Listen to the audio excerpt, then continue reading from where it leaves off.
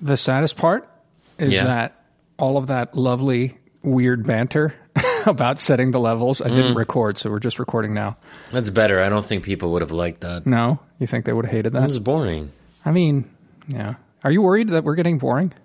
Oh, no. I don't think that's a major concern, at least not yet. It could become a concern in the future. It's weird. I feel You feel more boring?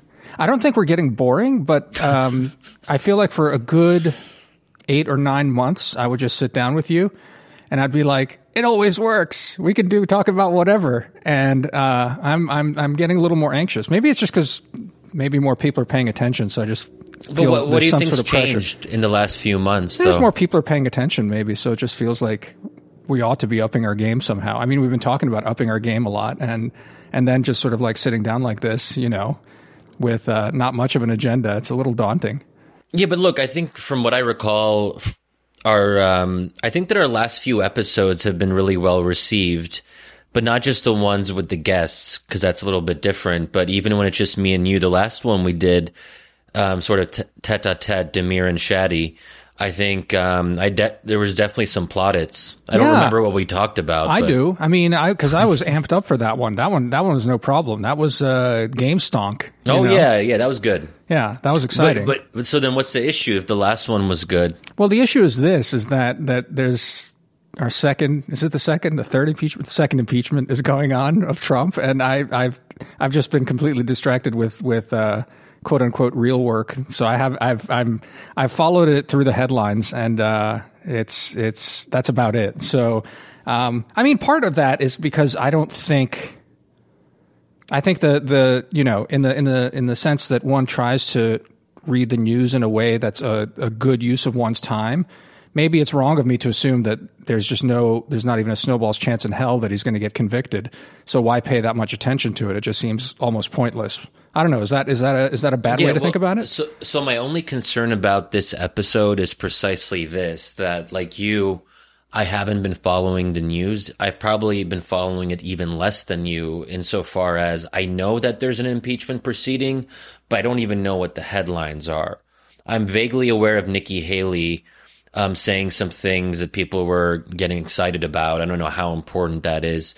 But I feel like to focus on impeachment right now, like in terms of like my own mind space, it seems like an utter waste of time. Nothing good can come out of that, I don't think. So I'm not even interested. I don't even find it to be an interesting story. He gets impeached. He doesn't. Does it really change much? I'm not sure. But I think it's what we purposely try to avoid here on Wisdom of Crowds, which is the day-to-day noise that has no bearing on the bigger cultural, political, and religious questions that I think we're most interested in. I mean, one way just to think about that, jump in before we move on to other things, though, there's like a meta question. It's quite possible we're missing the biggest story ever, because in some ways, even though I guess I'm somewhat convinced that there's no way they're going to convict him, if they did convict him, it would be a really important story. I mean, it would be certainly at that point an indication of a major fraction in the Republican Party, and then one of those things that I guess sort of has been rattling in the back of my mind. Again, it's sort of the background noise of this podcast since we started it. Is the question of let's say the party were to fragment right now, and Trump has been sidelined off of social media and all the rest of this, and then he is somehow the Democrats managed to convince enough of their colleagues to convict, and therefore he is, I guess, barred then from ever running again. Now it's interesting. I mean, given there was that story in the New York Times that he actually was sicker than was let on by COVID. Yeah, maybe he won't even survive 4 years, right? But it's then it becomes a meta question. It's also interesting to me, which is, can the discontent and the Trumpian flavor of discontent, and how will it last without Trump? I mean, obviously, I saw Max Boot wrote a column. Again, just saw the headline. I didn't bother reading, but it was something along the lines of Trump in office was the greatest threat to democracy Tucker Carlson is the current greatest threat to democracy. So again, What? I mean, how is Tucker Carlson the greatest threat? I didn't read. That doesn't even make any sense. Well, at least that is part of the what's it called, the zeitgeist these days, right? I mean, we've both been sort of writing about this. It's this idea that if only the people weren't riled up to irrationality, rationality would somehow reassert itself. I mean, I think that's nonsense, but sometimes I wonder if we were to make Max Boot emperor of the world, and he was able to basically silence all the voices of irrationality, and there was a possibility to just silence all the forces of reaction, whether people would then just go back to just being, that the post-Cold War happy Americans, that there was some kind of broad center of consensus there that could be reached, and the old centrist elites could rule, and we'd have nice wars of freedom abroad, and all the good stuff that led us to this point. That's what we loved about that era. Yeah, right. The wars of freedom. Wars of freedom, and I mean, maybe I just wonder, Obviously, it's a nightmarish proposition that, like, taken to its extreme, that you need to regulate speech to a certain point to be able to preserve democracy, and I just don't think it's going to fly in this country. But again, as you know yourself, it's not. That's to see that as a complete non-starter is a very American thing. I mean, Germans, for example, are quite fine with regulating all sorts of things to keep completely undemocratic and illiberal voices. And that's worked really well, considering that the leader of the opposition in the German parliament is the far-right, supposedly neo-Nazi party, the AfD. So there are limits to the effectiveness of these approaches. Right. I mean, here's the thing. I mean, it's a supply and demand issue. If there's a demand for far-right policies, political entrepreneurs are going to come out and meet that demand. I just don't know how you get around that when people are free to start their own parties and express opinions on a variety of platforms. It's really hard to keep these things under the rug or under the table, whatever the expression is. Right. Under the table. Under the rug that's under the table. But like what you laid out is actually extremely frightening, and I think that our listeners should be aware of some of the worst case scenarios. I think that you sort of put your finger on the button. I feel like I'm just like making up like a finger on the button, which would be the dystopia that would be Max Boot as philosopher, king, emperor. Yeah. And banning reactionary forms of speech, and he would be the one to presumably adjudicate that. I mean, it's a fascinating idea, and I think every American citizen has to ask him or herself, do I want to live under such a regime? Right. But look, I mean, it reminds me too of the joke that we had, and I don't know if we can say this publicly, the Max Boot joke. What, like minimum shoe? That one? Yeah, Max Boot, minimum shoe. I hope people appreciate that little humorous touch. Yeah, the thing, it's one of those things that I'd always throw out there when my more liberal friends would be like, I mean, this ban Fox stuff has been in the air way before Trump. Well, maybe not way before Trump, but certainly in the last 4 years of Trump, it's been in the air. And I've always said, like, if Fox didn't exist precisely on your supply and demand premises, I would found it and be a rich man. I mean, is really what it comes down to. Now, even though they advertise, like, I don't know, gold and other weird things, I guess, on Fox News. I don't watch Fox News, but that it's low rent sort of advertising and all the rest of this. But it's still it seems to be a profitable venture. And yeah, I mean, it's your point is like if there's a demand for this sort of stuff. If there's a demand for this sort of stuff, leadership will be supplied eventually. But I wonder, is that too glib at the same time? I mean, there is a role for leadership to shape the discussion. Maybe that's just impossible today, given again, this is not an original thought here, but given the information landscape and just in general the way things operate and work right now, maybe it's just impossible to to have that anymore. That kind of tight control over discourse, right? Well, I think the bigger issue is that people are angry, but they're angry for legitimate reasons. So I think that this is the bigger structural issue here, that the anger isn't necessarily unfounded. So as long as a growing number of Americans feel that something is fundamentally wrong in our society, we're going to have reactionary anti-establishment movements, certainly on the right, also perhaps on the left. We'll see how that evolves in the coming years. I guess that's sort of what wokeism is about, although it's kind of odd because wokeism is dominant culturally in many respects, at least in elite institutions. So, but I feel like what's interesting about populism on these sort of, is wokeism really a populist thing? It's more like an elite sensibility. So maybe it doesn't really fit into this mode of analysis. But the bigger issue here is that people are angry and they have every right to be. And to treat, like we always go back to this, the cause and the symptom issue, that if we see the Trump years as merely an aberration, we're misunderstanding something fundamental about our current political moment. So people are chilling a little bit now because, it's the early days of the Biden administration. But this stuff is going to keep on coming back if we don't have leaders who actually are bold, who actually address the deeper structural issues. And I think what we found out is that even competent leaders aren't competent. This is sort of a riff on my members only piece for Wisdom of Crowds, which we can include in the show notes. And maybe this is a good time to do the marketing pitch. Do it. Well, if you want access to this piece that will be in the show notes, pay us money. There's the exactly.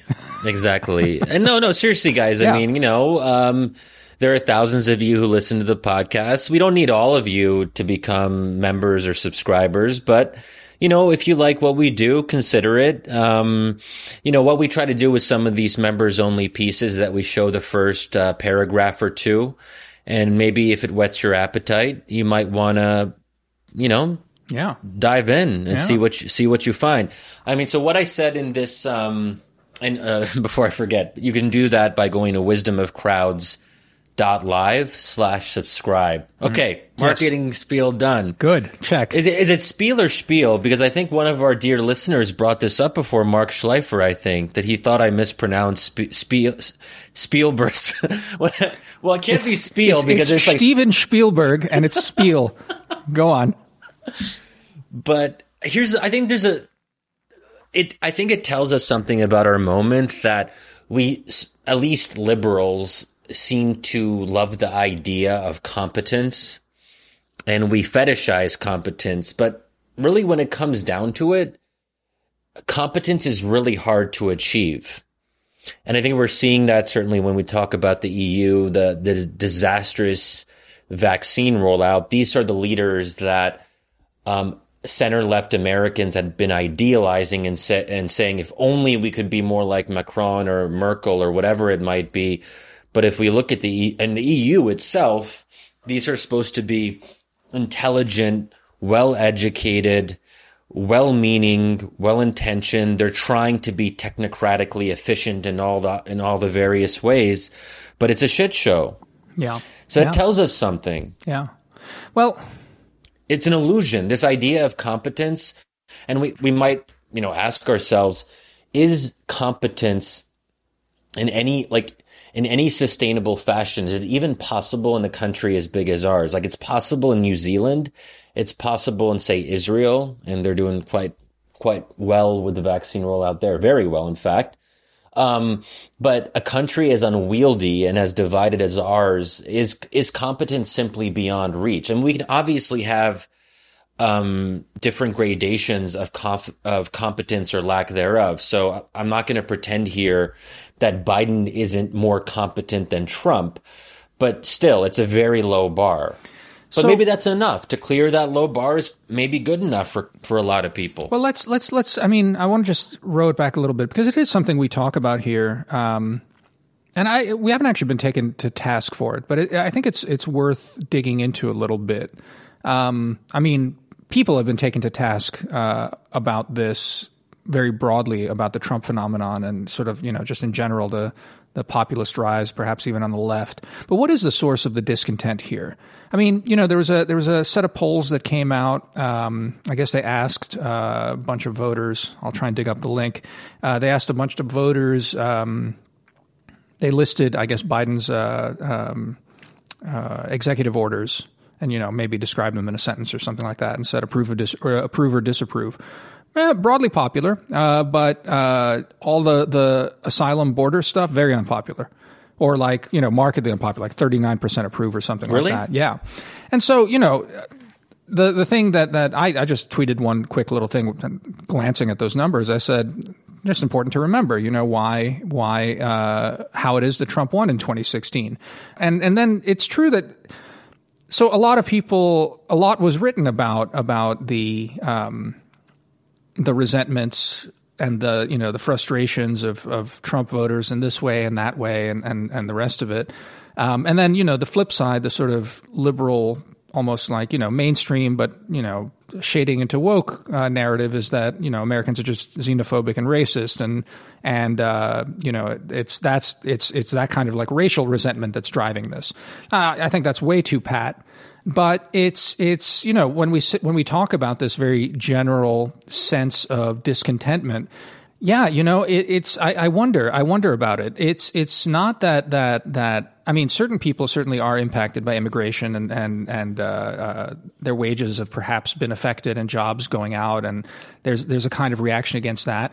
But in a way, right, it's immigration in Trump's hands was just a calling out of the fact that, the moment we find ourselves is somehow not satisfying, that some need wasn't being met by our current ruling elites, that they had somehow maybe just ceased to credibly represent us or something like that. And immigration was just an easy way to sort of map that onto it. I don't know. I'm not an immigration specialist, but I sometimes wonder, to what extent it's a proxy issue.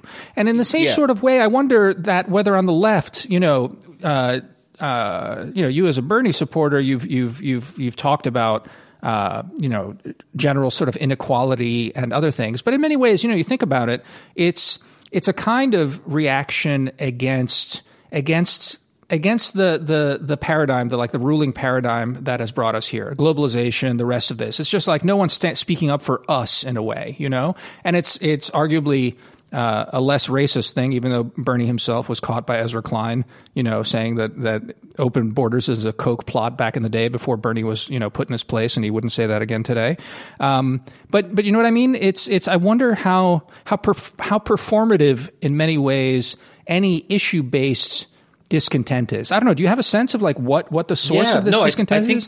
I think you're onto something and I think that you've actually been one of the few people, if I can sort of just indulge you a little bit, who has really, I think, identified this. So when you made the argument the other week, I think you wrote it in one of your pieces for us. You can tell me which one it is, but you basically said that the claims of voter fraud and the election being stolen from Trump wasn't actually about an objective assessment of whether the election was actually stolen. It wasn't meant to be a factual statement.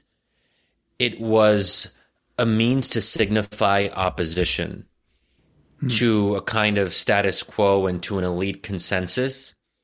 And that these were Trump supporters who were angry, and it mattered less what the specific claims of voter fraud were. What mattered more was that these were people who still felt disenchanted by the system or by the way of things, And I think that a lot of policy preferences aren't actually about the policies in question. They are signaling mechanisms. And I mean, we've talked about this before in certain ways. I mean, my support for Bernie, as I think you alluded to, isn't actually about policy preferences. Bernie is a proxy for me. He's a way to signify that I'm angry about a broader set of concerns. So when people say, well, Shadi, do you think the marginal tax rate should be like 70%? That's not really important to me. first of all, I'll never be in that bracket. So it's certainly not important for me in a very kind of personal self-interested sense. But I don't, I also think authenticity is important in a politician. And if you take those two things, authenticity and using a candidate or a politician as a signaling mechanism, Bernie becomes very compelling. That doesn't mean that Bernie isn't right on specific policy issues. It only means that that's not what's fundamentally driving me as an individual. And I have to be honest about that. And I don't want to pretend that I'm someone who has read in detail Bernie's economic proposals and has strong opinions about them. But for most of us who aren't experts in a particular field, I'm not really the right person to adjudicate the economic feasibility of some of Bernie's more controversial proposals.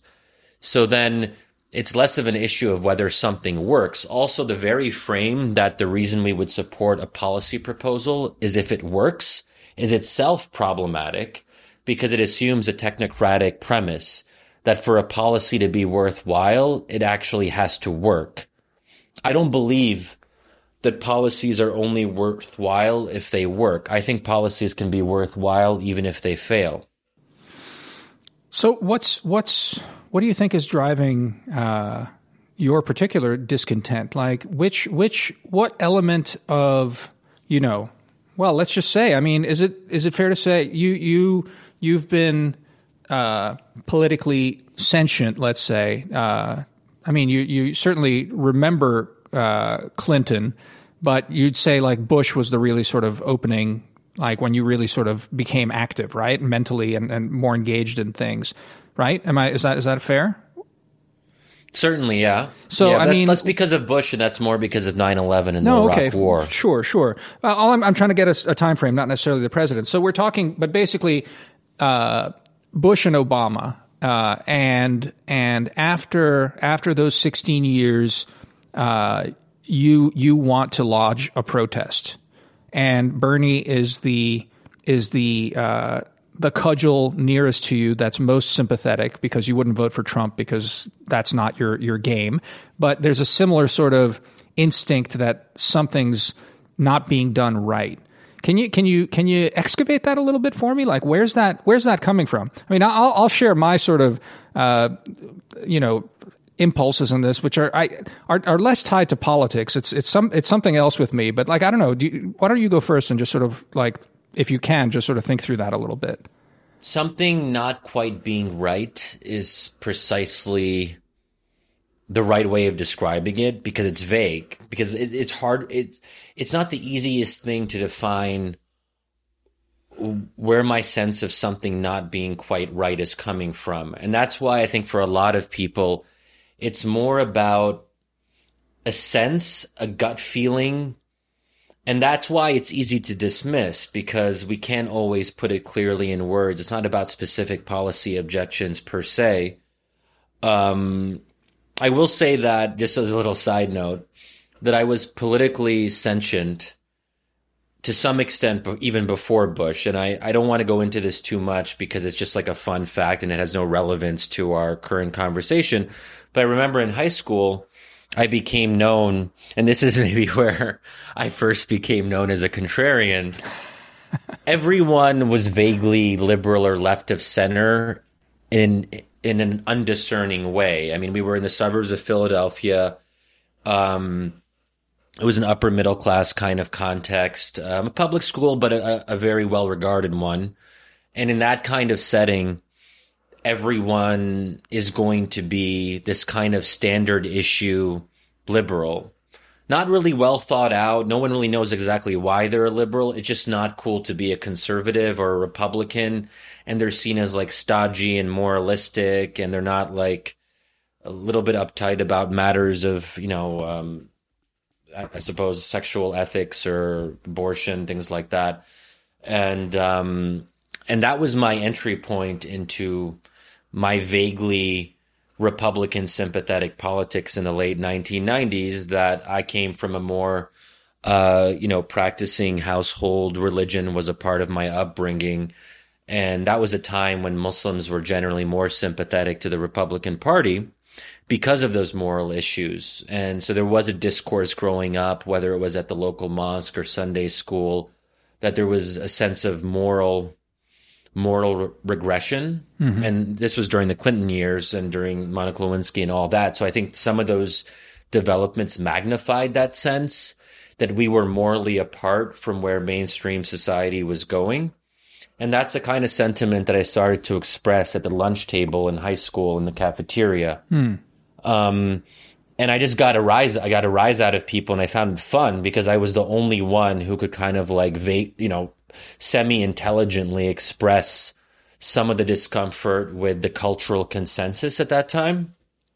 And it just, it was a way to, I think probably it was a way to stand out. I think in high school, all of us are looking for our own identity.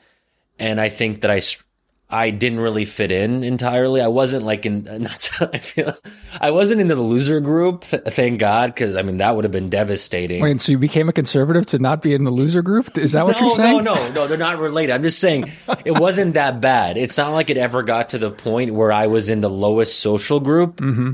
I would say that I was between the lowest social group and like the middling people. So I was in a kind of I was in a vulnerable position. It's sort of like how if you look at the folks who join like Islamist movements in the Middle East, they tend to be middle class, but those with frustrated ambitions. Mm-hmm. So they actually have a lot of potential, or they think they have a lot of potential, but something is blocking them.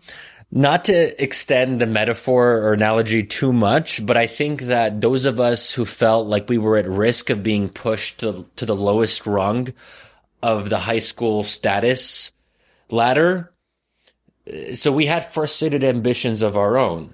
So I had to think like, how can I make myself seem, more relevant or more interesting or whatever? And maybe this was one way. I'm just speculating here. I don't know. I haven't thought about this. I'm just speculating about a hypothesis here. But I'm trying to also make a bigger point that I think that's a hard position to be in. Okay. Go on. Finish. I was just going to push you then, like, is there any connection between that and sort of the broader, do you see a kind of broader thing at play here that's like more socially broad than that? Like you're like Shadi, this is all interesting. Well, no, I could imagine some of your less charitable readers latching onto this little confession here and being like, this explains everything. But here's the thing: it doesn't really explain. It doesn't really say a lot about my position now, because I don't think that my issue now is one of status or frustrated ambition, unless people want to psychoanalyze me or something. Yeah. I think that my discontent comes from actually being kind of content about a lot of things. I told you this on a text message, a private one, the other week. Like I was a little bit, I was down about some things last week, I guess. And I think that part of it is I'm very grateful for what I have. I think that I'm content with where I am in different aspects of my career and my writing. But that also makes this kind of underneath the surface bubbling dissatisfaction more striking, because it doesn't have a clear source. And that makes me more nervous about it. I wonder if there's a broader sort of, maybe it's some kind of product of prosperity, right? I mean, that we're all looking for the oppressed masses, but in fact, America is a very successful society that has a lot of inequality, and like racial problems, violence, healthcare is a disaster, all the rest of that. But whether on some level there's just some kind of something else. I don't know. For me, I've written about this sort of in passing over the years. It sort of keeps coming up. The thing that I always sort of I don't like either side. I've never liked either side, and I guess I'm always drawn to pick at things that seem hypocritical and or conventional wisdom in a lot of ways. And it started, like I said, I've written about this. It started most of all watching, the Balkan Wars in the 1990s. And then ever since then, all of the kind of, happy talk about democracy and progress and, the end of history stuff is just struck me as off, like missing something really important about it. I wrote an essay in the American Interest years ago now, that democratic determinism essay, which starts off from that premise, because I just remember, the Balkan Wars were not supposed to happen. Cold War was won, liberal democracy was just taking over, and then what was this? And so the solution was, the answer was basically, it's like, ancient hatreds, barbarism of a backward people, but they'll come around, it'll be fine. And so it's not with any sort of glee that I watch what's happening, but at the same time, it's a kind of perverse satisfaction at watching it unravel in a way and saying, no, you had it all wrong from the beginning. You don't understand why good things that you have are good and how they work.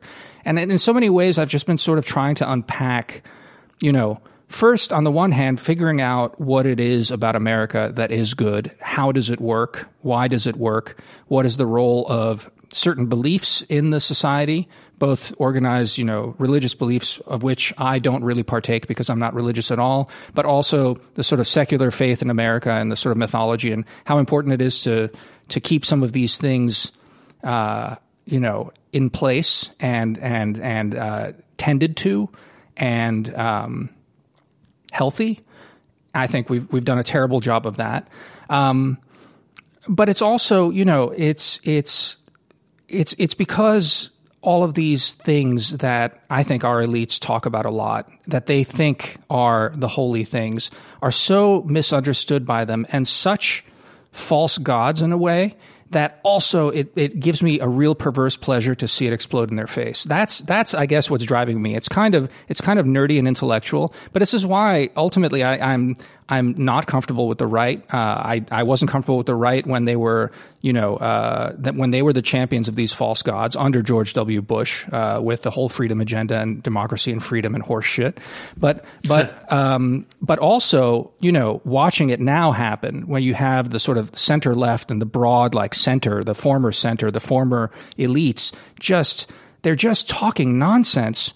And in doing so, and in being as vehement as they are, they're mirroring exactly the forces and giving succor to the forces. And this goes back to I thought, which still I think was one of the better essays of last year, Aaron Sabarium's essay on the Weimarization of politics. I mean, I think it just nails the dynamics so well. And, and so even among our friends, I sometimes get accused of evincing a certain kind of glee as I watch some of this stuff happen. But that glee is really born of a kind of, I don't know, just like a built up years of just listening to stuff that just always struck me as bullshit and that I could never convincingly prove that it was bullshit. So watching events somehow, bear this out has been satisfying, even while the whole experience of the last 4 years, longer, has been horrifying to watch it all come apart.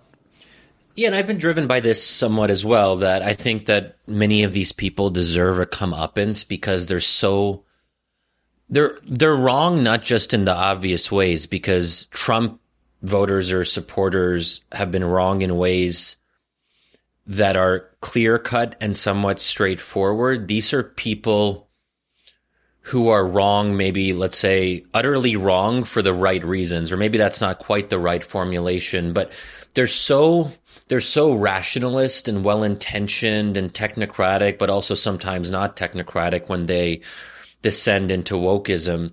There's a self-righteousness, there's a self-satisfaction, and these are the very people that you want to see proven wrong. So I think that's part of it.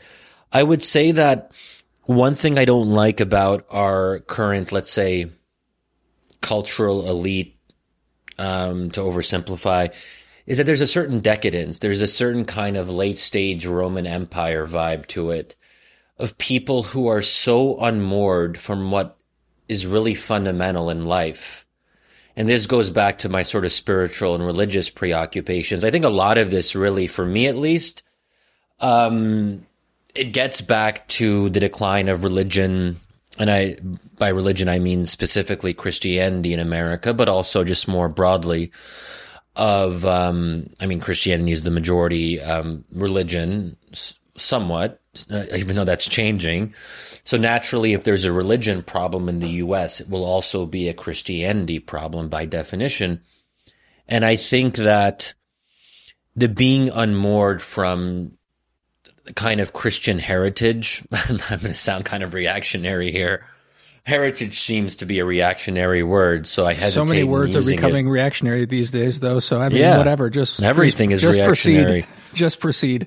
Yeah, I think that when you lose sight of part of who you are, and I think that you can't understand the American self-conception without understanding the role of Christianity. Of course, taking into account that many of the founders were not particularly Christian, but still, if we look at it more broadly, and if we look at the nation and the role that Christianity has played until the last few decades, Christianity has played more of a role in the American self-conception than, say, in the German self-conception or the French self-conception. And that matters. And I think that if you lose that, you lose something important about who you are, and that affects how. So you have an elite, and I think we talked about this in the previous episode, that if we look at the Hollywood, if we look at popular culture, it diverges so much from the median voter in terms of basic sensibilities that the gap is actually quite large. So I have a preoccupation with decadence. I liked Roz Douthat's book about it. I think it's probably if you want to read one thing on understanding what decadence means and what its implications are for the future of the U.S., I think Ross's book is a good place to start. I also have odd preoccupations about this. I don't mean to make a joke out of this, although it may be perceived as such. But one reason that I can't stand dogs is I find them to be a very simple encapsulation of this broader decadence problem. It seems, okay, I don't want to say too much about this because this goes a little bit personal, but for example, there's nothing, on dating apps, for example, there are a lot of women who pose with their dogs. Yeah. I find this, to me, I can't imagine what could be more decadent than this. I just struggle to understand what is driving these people. And maybe it shouldn't annoy me as much as it does. And I'm just being a bit of a curmudgeon. And certainly I'm a misanthrope. I make no bones. Make no bones about it. I make no dog bones about it. Dog bones about it, yeah. But here's the thing. Why does that, let me try to think about this for a second. Why does that bother me so much? These I don't know. It's a an economic sinkhole that people put stuff into, resources that would have gone to children. Perhaps. That's the standard conservative line on this. Is that it? Yeah, I think it's part of it. It's like we're trying to find personal satisfaction from a domesticated animal because we can't find it in the normal places. That's certainly part of it. There's a certain luxury to it. From what I understand, to have a dog, you got to spend a shitload of money, over time. And it just seems odd from a economics maximizing standpoint, why you would want to put a lot of your money into something that is an animal. I don't even know what the words are to describe this, but also I think, as someone who likes my freedom, the idea that you would have to wake up at a particular moment or interrupt your social activities with your friends because you have to walk the dog. So we don't have that problem in our friend group. And that's why no one, if we want to hang out with each other, none of us has a dog. So it's never an issue. None of us have children either yet, Shadi. So, I was just going to point out here, you a proponent of, wanting to settle down and have kids. Get ready, my friend. Yeah. But where am I going with this? I feel like I've just gotten stuck in sort of like this dog zone in my own mind, and I can't even. But the last thing I'll say about it is, when resources are scarce, people don't buy dogs. Right. But wait, we're talking about decadence here. And I mean, I understand you latching onto this as a particular thing, but why is it threatening? I mean, again, sure, decadence. And maybe this decadence is making us restless, and therefore just sort of, projecting this kind of restlessness onto symbolic protest candidates. That would be the ultimate decadence, right? That, we've forgotten the importance of self-governance and the kind of discipline and kind of, virtue that's required of that. So now, these sort of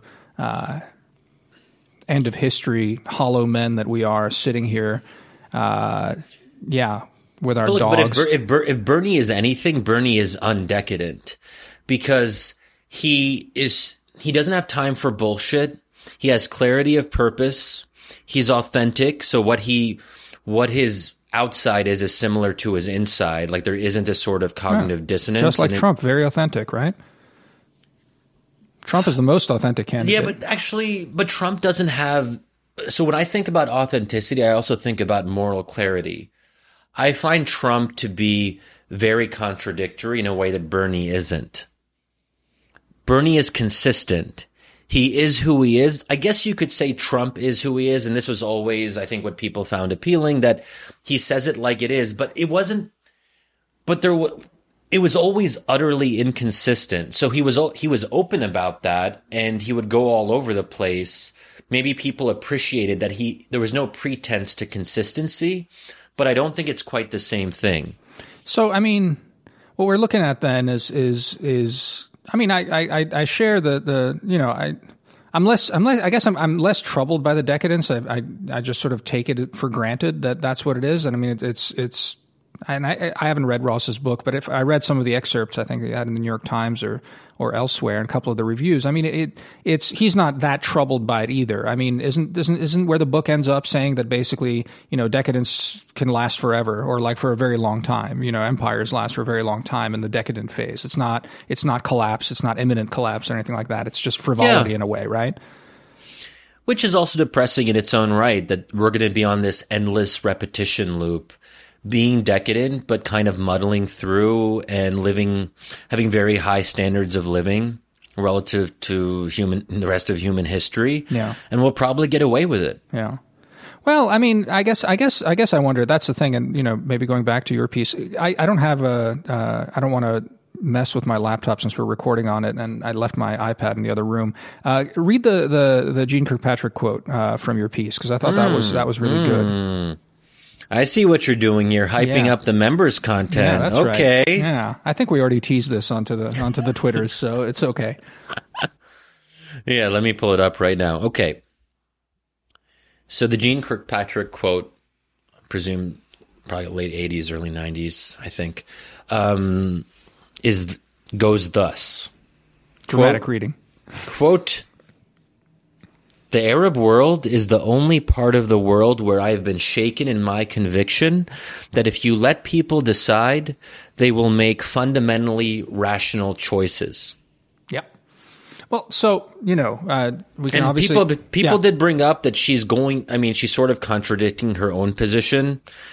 So people were like, well, Shadi, actually Kirkpatrick also doubted that Latin American peoples would make rational choices, which is one reason that she supported right-wing dictatorships in a number of countries, not just in the Middle East. But, fair enough. No, that's a good point. But, I think that it's fair to say that because folks in Latin America did become more rational as the 80s went on. So by the end of the 80s, going into the 90s, democracy spread through Latin America, and generally people weren't voting for Marxists or socialists. They were voting for leftist parties to some extent, some of the time, but center-left, So the socialist threat was mitigated. And of course, this was coming at the end of the Cold War, when socialism just simply wasn't as tenable. So I think that it's fair to say that when we look back, the Arab world has stood out in many ways for the seemingly irrational proclivities of voters on a mass level. And I think that's what Jean Kirkpatrick is speaking to here. But of course, I personally don't think that voting for Islamist parties is irrational. That's partly what she was referring to in that case. Yeah, I mean, the only reason I bring it up is because not just the Middle East and the rest of that. I mean, we can have a long discussion about that, but it's what struck me about that. Why I think it was such a great quote to dig up and surface right at this moment is specifically all that we've been talking about tonight, and that's this idea. You just said, and the reason I asked you to say it, you said maybe we can muddle through this for a very long time. But if the electorate chooses to actively be irrational in a way, our system, Kirkpatrick's not wrong, at least in passing, to point to the fact that the functioning of our system requires a belief in this kind of melioristic, rational based outcome. Or maybe it doesn't require it to function, but it's a core belief, put it that way. Is it though? It is. I mean, this is why Rawls is number one and is so core to most American self-understanding and Europeans, quite frankly. It's a Western conceit. This gets back to part of that thing that I was alluding to, which is like part of the core lie of this superficial understanding of democracy and liberalism, is this idea that individuals are fundamentally, and if allowed to sort of deliberate, that reason brings the best out, and necessarily, reason and rationality and good outcomes triumph from this. I mean, again, I know you've spent a lot of time poking holes in that. I mean, I disagree, but Damir, I'll challenge you on this. Go on. I have a different theory of the case. Hit it. In fact, I'll coin a new term to describe my theory. Go on. In fact. So I think that I would call this the theory of the Okay, let me do this again. Okay, Chatty, this is your moment to shine. Shine. To fight Rawls in the annals of history. Good Lord, come on. Come on now. Okay. I think that I would call this the theory of the conservation of irrationality. In other words, there is always a constant and high and somewhat high level of irrationality in any given society. What changes over time is how it's expressed publicly. Totally agree. So... You're not challenging me, though, but go on. Okay. So the irrationality has always been a major part of the American electorate's situation, that there have always been millions of pretty irrational Americans. The only difference now is that these millions of Americans have more access to social media, to public platforms, and so we've become more aware of it. We've talked about this. In fact, I think you've made this point a number of times, and I guess I've made it too, is that, conspiracy theories. Americans have always believed in conspiracy theories, but we weren't freaked out about it because those people did not have access to the New York Times or the nightly news, so we could go about our lives and not worry about it. And as long as, does it matter if millions of Americans believe in crazy things if said millions are basically irrelevant? There's no way to perceive them. There's no way to realize what they're thinking. So it's like if a tree falls in the middle of the forest, and if, let's say, dozens of trees fall in the middle of the forest, or the entire forest falls, but no one is looking at the forest, if you'll indulge my very bad analogy, does it really matter that the trees are falling? Yeah. Yeah, well, so look, this gets back to something that we were kicking around earlier. Here, let me say this. The other part that I'm deeply tickled by Max Boot and the rest of these, former bien-pensant, thought leaders grappling with right now is that I think one of the core things about democracy is that is the sense of a responsible elite that is able to channel this stuff. Now, I mean, let's bracket aside whether doing so is impossible right now due to technology. I think that's a real possibility, and as a result, given the sort of the way things are going technologically, maybe it's not feasible, or at least mass democracy on the scale of something like the United States may not be possible anymore. Maybe smaller democracies, smaller self-governing units could work. I don't know, but just let's bracket that for a side. What's both where I both sort of agree with the current moment in the max boot side, even though they would never put it this way, and this is why I still scorn them, is that their framing of this question is that if we only get rid of a few bad instigators and a few bad rabble rousers, the inherent goodness of the people will rise through and rationality will reassert itself. That's insane. But underlying this is a kind of a rediscovery of the aristocratic ideal in democracy, which is that the mob is a terrible thing, that democracy as an ideal. This is why, smart people throughout the centuries have talked about mixed republics and balancing these forces, that, an absolute democracy is an evil in many readings. And so it's funny to watch these people sort of rediscover it, but they're not there yet.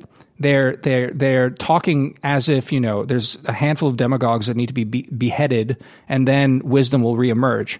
And again, this is also what I was alluding to earlier. I mean, well, maybe they're right. Maybe a more German-seeming, more I don't know, elite-driven clampdown on this sort of stuff is preferable to just complete free-for-all. But as you said, it's not even necessarily working in Germany.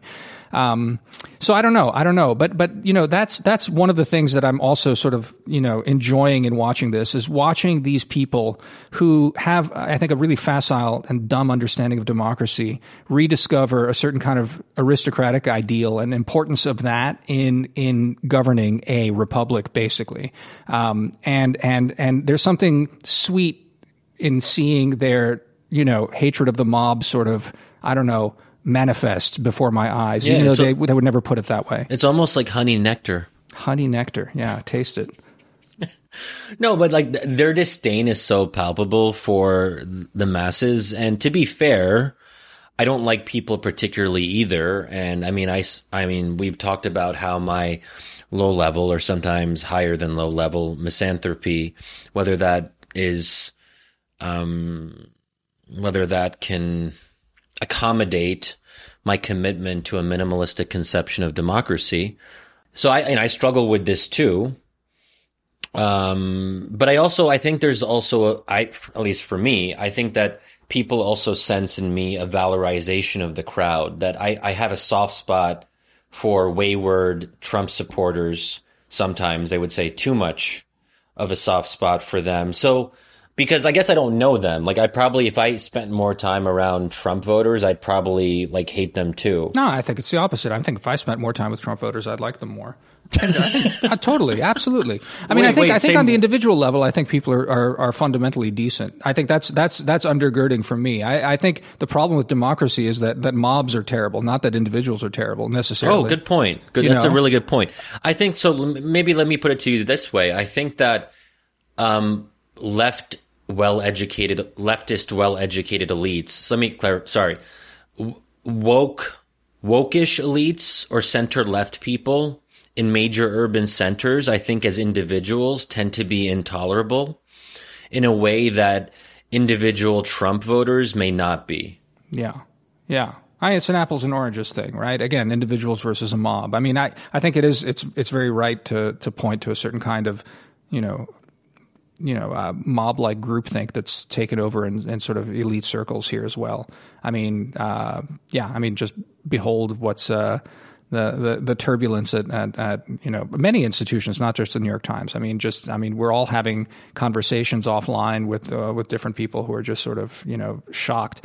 I was just talking to it's funny. A friend of mine works in government actually, and he was just weirdly discovering intellectual dark web stuff. And I was just like, dude, just like be careful. But it's just that's like, old school. It is old school. No, but I mean, it's, I'm just seeing, he's been really busy and just sort of, doing his work, like nose to the grindstone. So it's a lot of work, working, in some of these jobs. And so he hasn't been paying that much. And he's sort of just like waking up to a certain kind of politics that's enveloping him. He's like, what's going on? And he's like looking for answers. I don't have a problem with intellectual dark web, but I mean, that's a different subject that I do have many reservations about where that all comes from as well.